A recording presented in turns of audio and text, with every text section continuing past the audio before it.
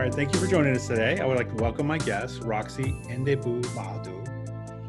She's a golfer, a councilwoman, and works at Microsoft, and is a good friend. I'm looking forward to this conversation. And I want to turn it over to you, Roxy. For those of you in the audience who don't know you, kind of give us a bit about your background, where you come from, and what it is you do. Thank you so much. Number one, Jeremy, thank you so much for doing this, because this is amazing what you're doing with this series, what you're doing, inviting people is just honestly mind-blowing. And I honestly have dedicated my cause to this. We'll get into what that cause is a little later, but I've dedicated my cause into this, which is really learning about people's stories and where they come from. So I want to thank you for having me, and thank you for starting this. That's number one. All right, now who am I? You did a great job. You did a great job introducing me, and you pronounced my last name correctly. My name is Roxy Ndebumadu, and like you said, I am an avid golfer, and I make sure that that's in the tagline and that's in the beginning, because not too many women that look like me golf, and I love it. I'm here for all of it. So I'm an avid golfer. I happen to be elected in the state of Maryland, in the city of Bowie, and I represent 68,000 constituents. So yeah, 68,000, hefty number, $60 million budget. So yep, we manage all of that. And I happen to work at Microsoft in our customer success business, focusing on some of the most strategic federal customers.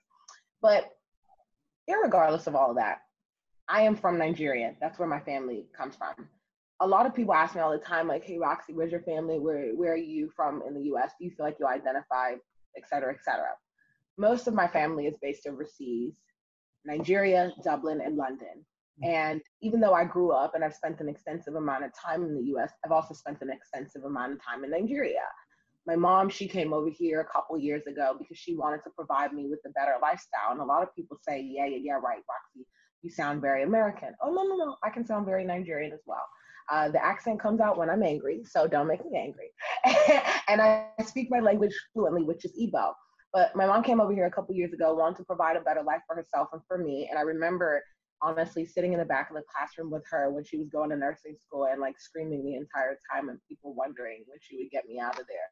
And I remember that we ended up, we started in Prince George's County, Maryland, in the Riverdale area. We lived in a very, very small apartment. And my mom was kind of trying to make a living for herself, trying to put me through private school and things like that. And then we ended up, moving up in the world and moving to Bowie, and I grew up in this area.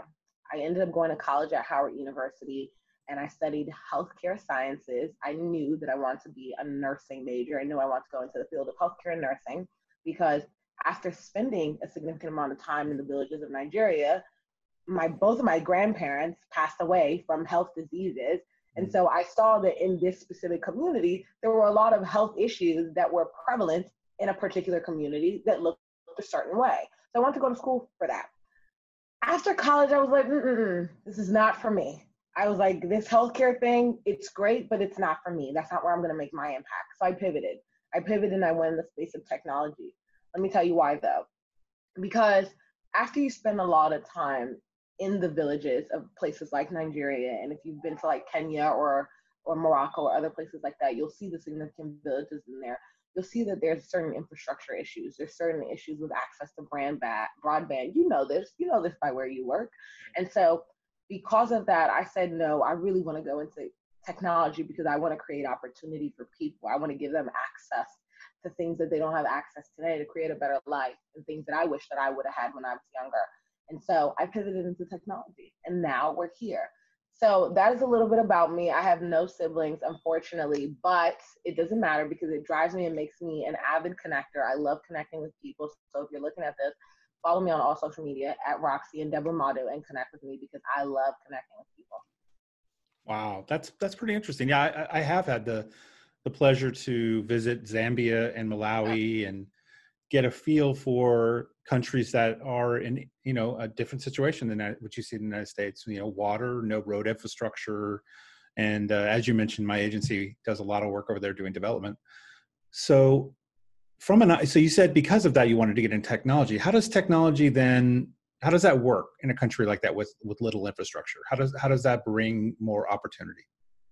I think part of it is it's almost like when I think about the US and I think about the infrastructure that we have over here and I think about the ways that we are bringing broadband to rural communities, we're finding innovative ways to do that. Like it's getting done, even though that those same communities have little to no, barely any infrastructure.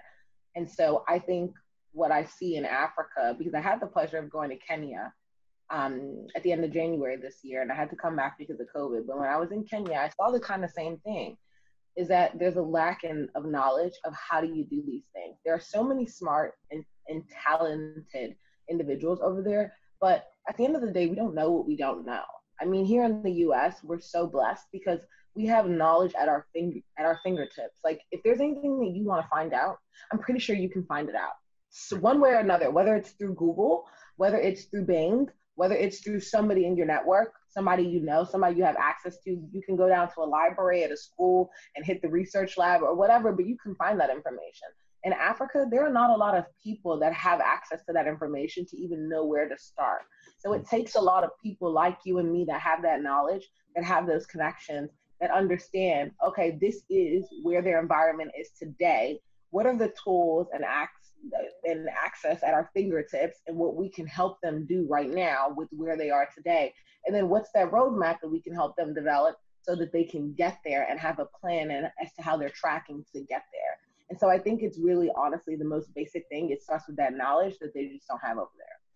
That makes sense. Yeah. I mean, I love how I've seen you participate in different communities that do great things in educating in those areas. And I agree with you. There is a huge lack of knowledge, right? That's whether it's technology or otherwise, right? Just even how to start a business or how to Yeah. leverage the capital to begin a business or the services that are available through various entities like World Bank or others that will provide you, methods to get a business up and going. So that's very interesting. So, okay, I can see why you would want to work in IT. How would you decide what to do in IT?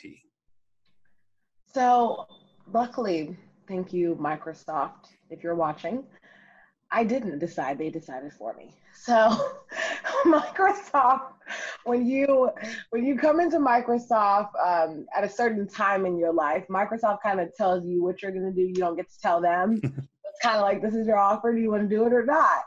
And for somebody like me who comes from a background like myself of poverty and just not really a lot of opportunity and parents who are not familiar with the corporate environment and that kind of structure, you don't tend to pass up on opportunities that present themselves no matter what they look like. And you learn, and this is what I think that I have learned at Microsoft, you learn to take it and then turn it into something else and make it your own, which is what I have done. So the real thing is that I didn't get a chance to choose. If I had to choose today, right now, from where I'm sitting, and we've talked about this a little bit, I would really focus on AI and the ethics of AI because I think as as a civil servant from where I am today, number one, I see how much we don't know about AI in that arena and how there's such a deep disconnect between the community and technology. So that certain sense of transparency just is not there fully and it needs to be. And then number two, there's a lot of bias that goes into AI, no matter whether it's the person that's creating the algorithm, no matter if it's the person that is creating the system, whatever, there's a lot of bias that goes into that. So for me, if I had to choose today, I would go into focusing on the ethics of AI and the sustainability of AI and helping people understand and have a better relationship with AI. I think the public looks at it and the way that it's been marketed is AI is here to replace you. And that's just not the case. It's actually Mm. here to take us to the next level and help us do things so much more efficiently.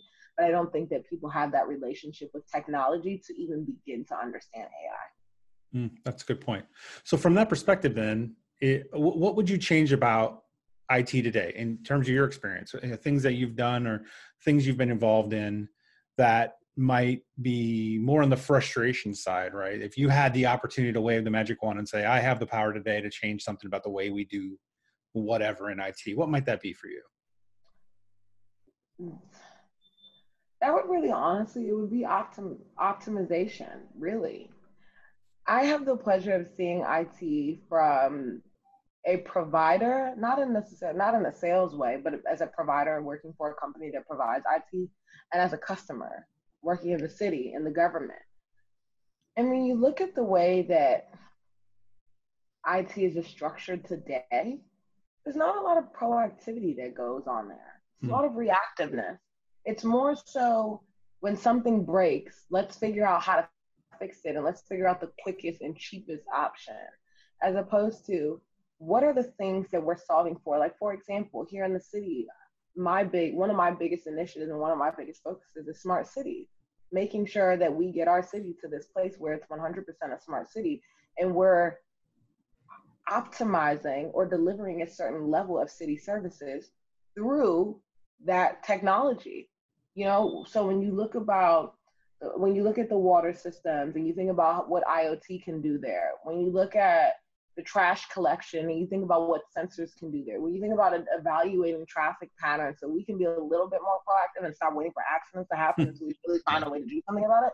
Like, all of that stuff is important. All that stuff is it's so impactful if people would just take the time out to be proactive and just look at it and look at what's out there.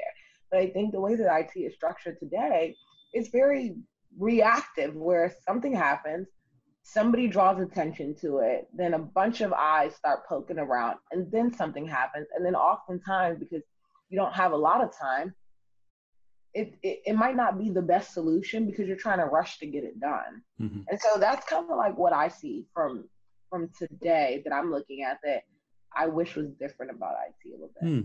Yeah, I could definitely see what you're talking about. I mean, even in the multiple places I've worked, you're right. There's a lot of that in IT. Sure, we want to look forward, but do we have the time and the money? Usually is the two things that kill us. Exactly. Interesting. So where do you see yourself heading into the future, whether it's within this area of IT or whether I like that concept of Roxy, AI ethics expert? I mean, where are you trying to head in your career in this respect? I am, that's a loaded question because I'm very much the type of person that shoots for the stars. And I honestly, a lot of people ask and they're like, you're kind of crazy in this facet, where I believe that life happens the way that it's meant to happen, and you just start to put yourself out there and things start to come your way or opportunities start to present themselves. I think that where my life is going, it's going more on the route of two things: societal impact, in the sense of repairing the relationship between IT companies and the community, as well as the community's relationship with technology. So whether that's in the realm of AI ethics, I didn't tell you about my other obsession, which is cyber warfare. Don't get me started about that, because that's a big deal. And I don't think that we pay enough attention to that as we should. I don't think that we operate in like, people think about security and they're like, it's just secure. It's not that big. It's a big deal. It is a big deal. Mm-hmm. And I think because it may have not happened to people individually, they don't understand how big of a deal it is. And so I find myself beating this horse where I'm like, security, security, security. And people are looking at me like, this woman's crazy, be quiet. Like, we get it, but you don't really get it. So I think it's going in the path of, whether that is using AI and the ethics of AI and how we govern AI and what the government needs to do about AI and what needs to happen there, or if it's on cyber warfare and what that actually means and how can governments and entities stay secure from cyber attacks, or if it's simply just in the realm of really running a business more to continue to learn those key aspects and continue to contribute those key aspects so that I can take those learnings and those practices to help better run the city. Because I mean, essentially the city is a business. We generate a revenue to provide services, so it's still a business. So I see it going in any of those routes from a professional perspective. But of course, in the aspect of the community engagement, I will continue to grow in that area because I'm just a community activist that way. Like, I'm very passionate about advocacy. That's what's important to me. And it's mainly, a lot of people, like, I hear this saying a lot where people start to say, talk to somebody about what's happened in their past and you'll find out the things that really drive them and what they're most passionate about. Advocacy is a big deal for me because that's something that I wish that I would have had growing up that I just did not have. I didn't have advocacy. I didn't really, my parents were just not really in the picture. I didn't really have a lot of family in this area. People were just not there. And so I'm very passionate about being there for others and showing up because people didn't show up for me. And so I think in the sense of the community and the activist part in the community, I'll continue to grow there, whatever that looks like, wherever that takes me, we'll see. But for the most part, it's really just making sure that I do right by my constituents today during my 4-year term that's up in 2023 and making sure that we can take our city to the next level. Well, that's fantastic. So as we come to a close today, are any final thoughts that might be kind of encouragement to others who might want to get into IT, but they don't know how to do it? I honestly would say go for it. Like, you just can't. I really want to be the person that helps people shift their mentality around what they think is possible, because I was one of those people who didn't know what was possible and also thought that nothing was possible. And here I am today. I'm 27 years old. I'm elected. I'm, a leader at Microsoft. I'm doing all these great things and all these wonderful, amazing things. However, I never imagined myself getting here when I was at that other place in my life. So I really want to help people and encourage them to think beyond what they think is possible and just go for it. No matter what industry you're in, there are always going to be characteristics and skills that you have that are transferable to the IT industry. Part of that is empathy. Part of that is being a fast learner. Part of that is knowing how to communicate with people, knowing how to build teams, knowing how to build things, knowing how to manage programs. As long as you know how to do all of that, as long as you have those key skills that are transferable, whatever you think they are, you'll be able to do anything you want to, whether it's going to financial markets, hell, like you'll be able to do whatever you want. But it starts with just putting yourself out there and starting to express to people that that's what you want to do. I mean, look at your daughter. She had never did public speaking. I mean, she put herself out there and she was like, I think, how old was she at the time? 16? 16. She was 16 at the time. And I met her and you at my first speech or session, and believe it or not, that was the first time I ever spoke publicly, so I was nervous. And then she started speaking publicly, and that wasn't her skill set, like that wasn't her bread and butter. And now she's doing it and speaking at places like Microsoft conferences. Like, you know what I mean? Like, so Right. It's not about your history and what you've done. It's about what are those skills that you have learned and those things that you've gathered along the way that will be transferable. Because honestly, you can teach anybody to be an expert at IT. It's like, just like you can teach anybody to solve math problems, but you can't teach anybody grit. You can't teach anybody hard work. You can't teach anybody determination. Those are just things you have or you don't have it. And so I would say to anybody, just put yourself out there and continue to connect with people like you and I who are fiercely dedicated to helping people get there. Absolutely. Well, on that, thank you so much for coming here today and having this interview with me, Roxy. I always look forward to talking to you. Likewise, I'm so excited you're doing this. Keep doing it, and we're going to get some more people on here to tell their stories as well. Absolutely. Thank you.